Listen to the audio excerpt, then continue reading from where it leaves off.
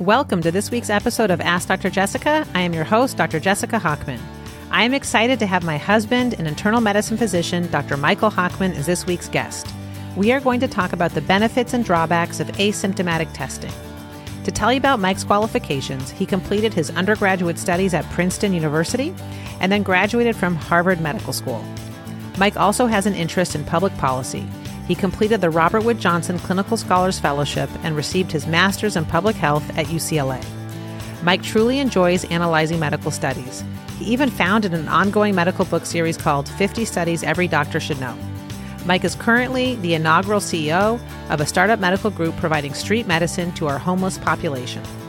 I am admittedly biased, but I find that Mike has a very good grasp at understanding complex public health issues.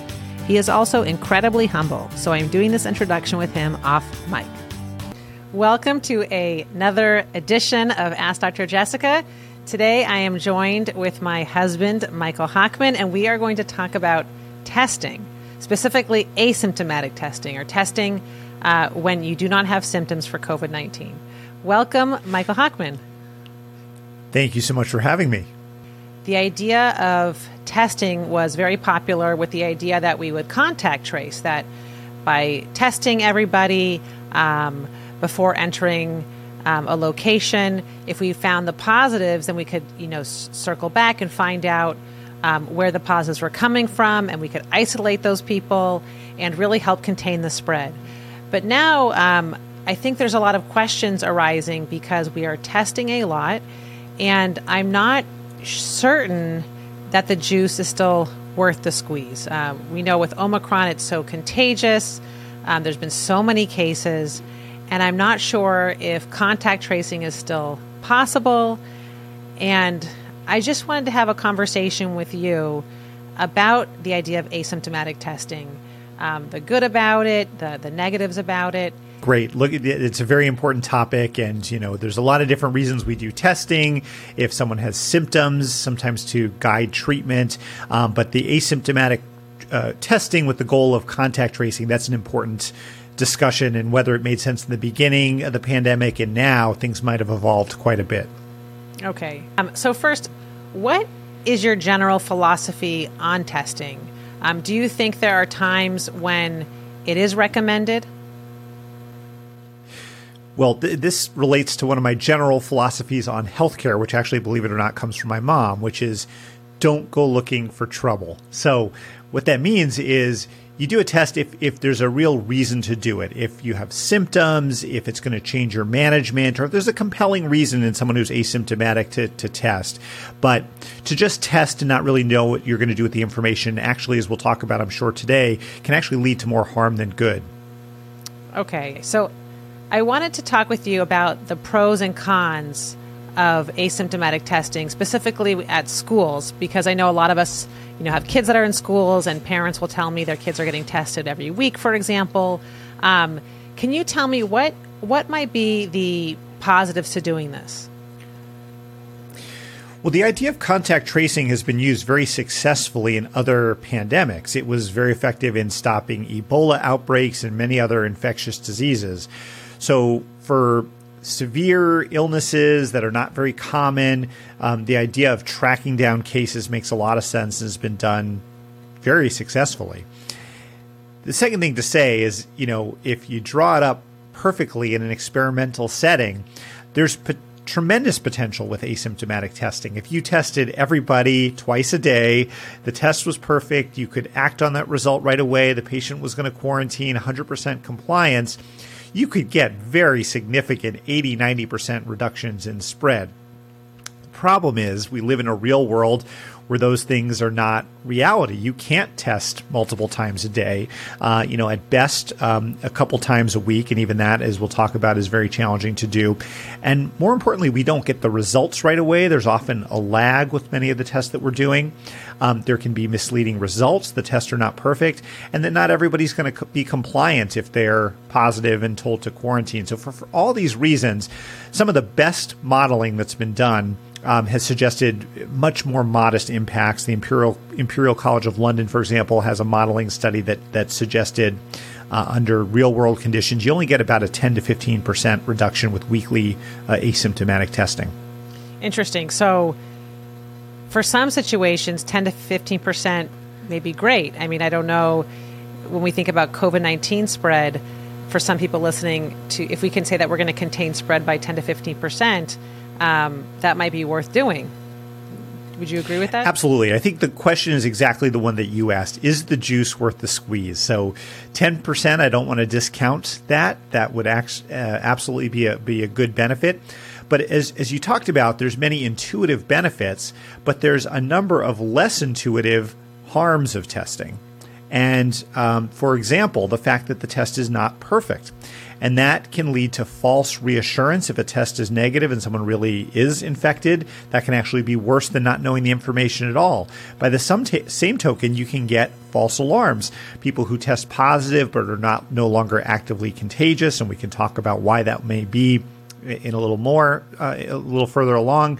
Also, bringing people together to get testing can actually be an opportunity for the virus to spread. We went with our kids a couple weeks ago to Universal Studios, and they wanted to test everybody before they went inside. And so there were about 350 people all in this small tunnel waiting to get tested. And gosh, that didn't seem like such a good idea. And then not to mention, of course, the cost of testing. Is this really the best use of our resources? So there's a lot of downsides, and we need to weigh that 10 to 15% against those concerns.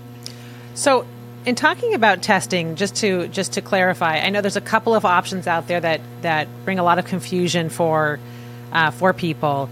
Can you talk about the two main options, PCR testing and rapid antigen testing, what the benefits of each test is and what the drawbacks are? Sure. So the two main tests, as you said, are the PCR test and the antigen test. The first is the PCR test. The good thing about that is it's very accurate. What it does is it looks for little pieces of genetic material, the RNA, from the virus, and that it amplifies it. And it can be very, very effective at telling if there's any virus around or has been recently. The downside of PCR testing is that it does take at least several hours, and in many cases a day or two, to get the results. Another big downside is it is very expensive.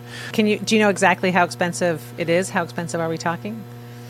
It varies, but $85 to $100 approximately per test.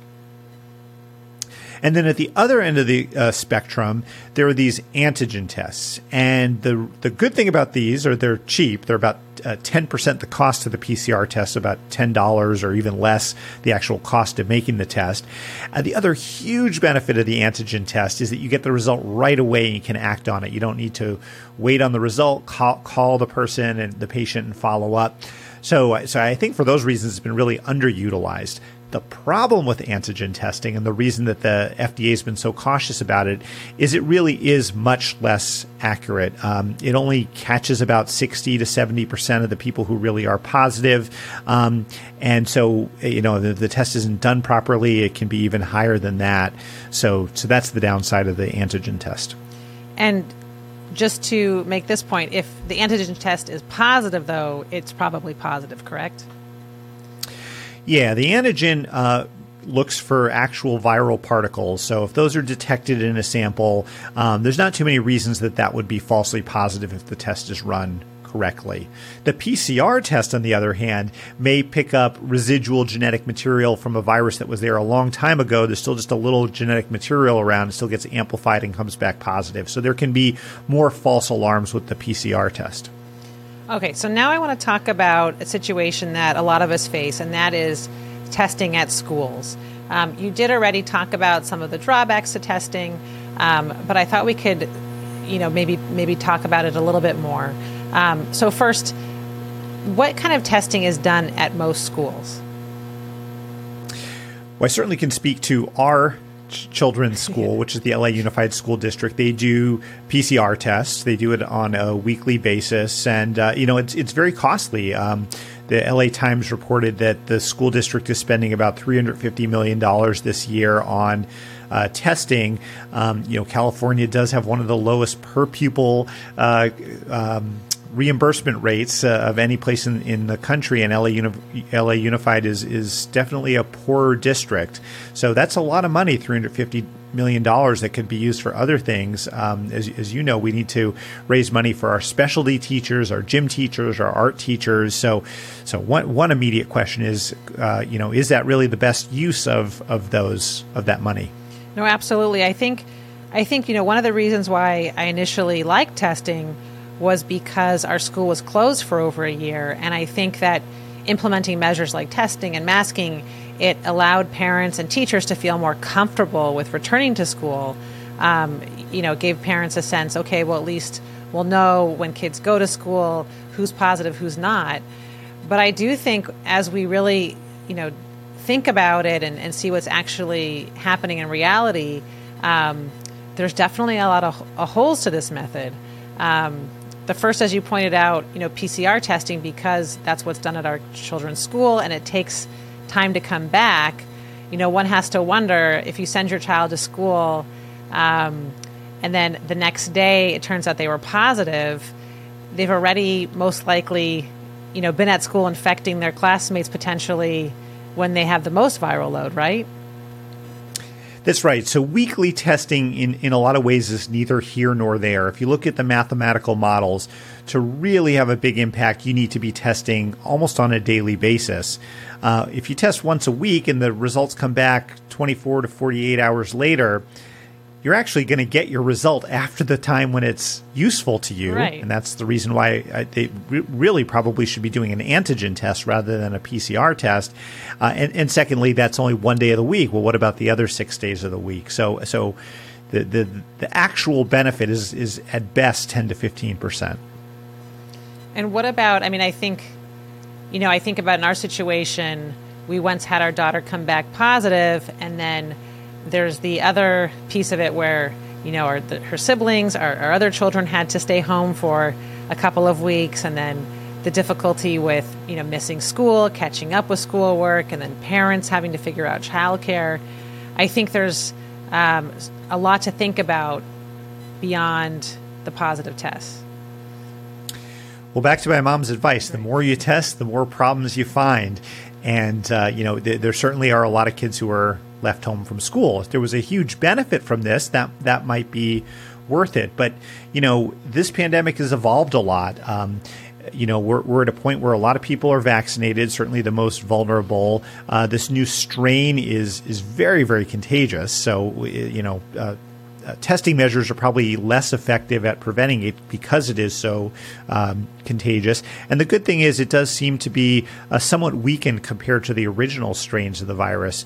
So it's starting slowly to look more and more like flu. Right. And, during regular flu season, we don't do regular testing because it just isn't practical to do. So, as we shift, we probably do need to evolve our thinking to more of a philosophy that we do during typical cold and flu season. I really think about this. I wonder if we just really, really honed in the advice that people stay home when they're sick, really don't come back to school till they're feeling better. I wonder if we would capture most of it if kids just truly stayed home when they were feeling sick. Yeah, it's the old 80-20 rule in public health. In many cases, 20% of the effort, you can get 80% of the benefit. So if we really tried to be sticklers and if kids were sick, and that's probably something we should be doing a better job during flu season anyway for other viruses, we'd probably get 80% of the benefit that we do from these other more extensive and expensive measures. And Mike, I'm just curious your thoughts. Do you think, when rates are high, it's worth doing more testing, and maybe when rates drop, we stop the testing, or when do you think we can have COVID look more like, flu and cold season? Well, there's so many factors. When rates are high, testing becomes quite impractical. Contact tracing is an effective strategy, when there's small outbreaks and you want to prevent them from spreading, or rare cases. So it's been really effective with hantavirus, with Ebola, a number of other situations like that.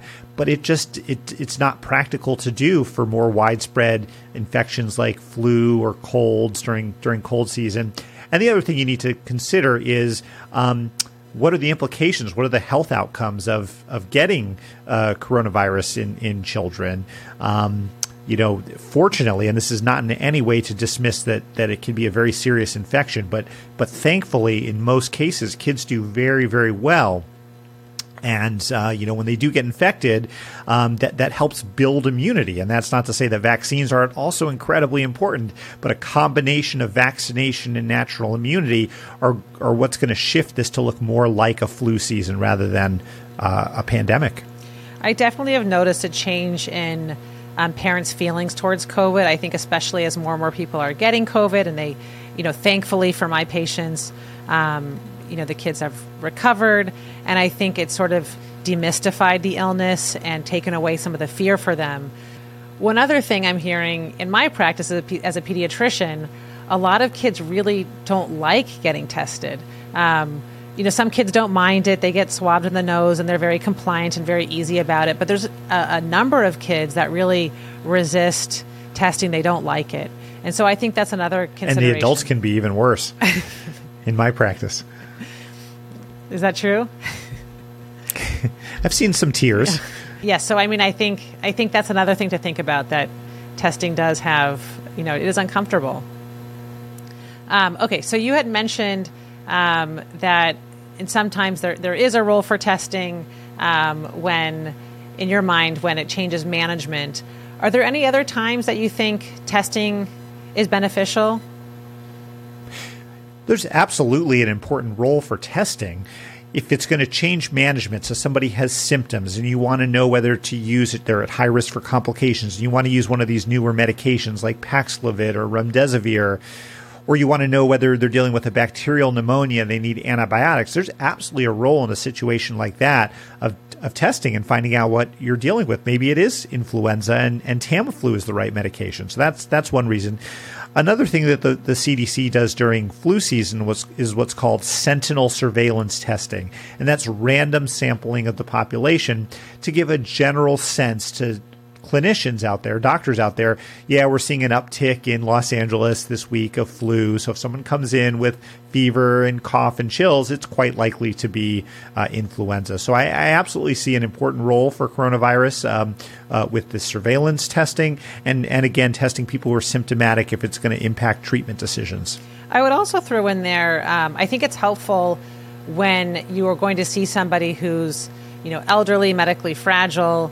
I think the rapid antigen tests are great for a situation because if you test yourself and you're positive, that's a great point. There are certain people who are very vulnerable, and if you're a family who's going to visit an older relative or someone who's immunosuppressed or someone who was not able for whatever reason to get the vaccine, to do a rapid antigen right before you're going to see them just to provide an added sense of security, I think that's an absolutely reasonable use of testing. Now, question for you.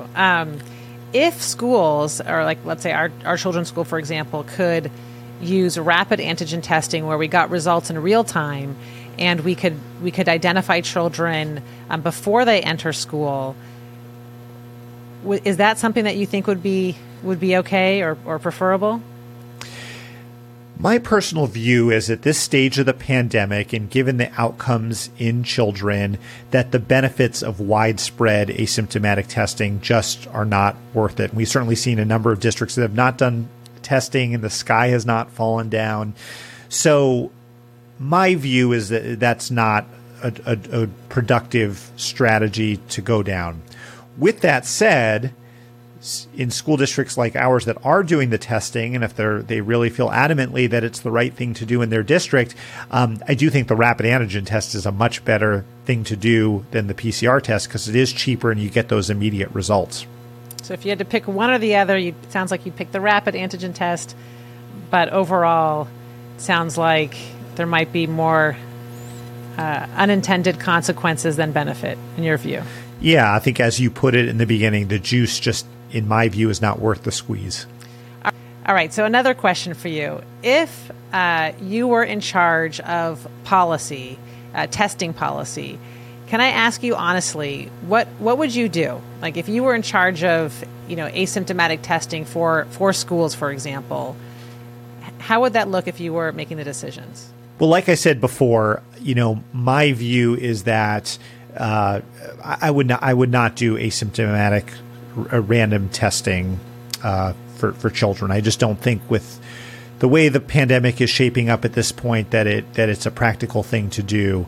I just think that there's a lot of better impact things that we can do for our children's health, to pay for mental health resources in schools, to hire more gym and art teachers. This pandemic has really caused an epidemic of obesity. Kids are not active enough. And, certainly the LA Unified School Districts does not fund universal gym teachers. I would be directing those resources more to those types of services. And what would you say for families that feel safer because there is some testing before schools? I mean, I think that's what's so tricky, is that a lot of parents really do feel a sense of security because testing is implemented.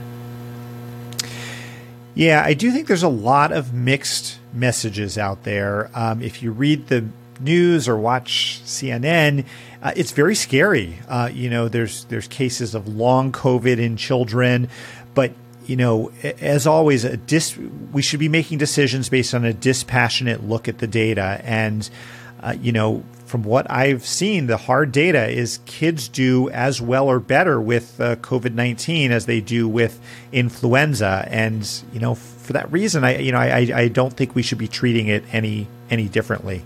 Shouldn't cause us to stop our lives. My college econ professor, she had some of my favorite lines ever.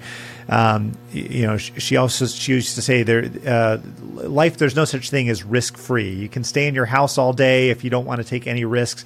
And even then, you're probably going to get overweight and diabetes and have heart disease from staying in the house. She also used to say, we always would ask the question, is this homework assignment optional? And she would say, life is optional. You don't have to engage in anything. So, I do think that that's an applicable philosophy at the moment. That living life comes with some amount of inherent risk. That's right. We do many more risky things than send our children to school. Well, thank you, Dr. Hochman. Thank you, Mikey. Thank you for coming on Ask Dr. Jessica. I hope you come back. I would be delighted to if I'm given the chance. Thanks for having me. Next week.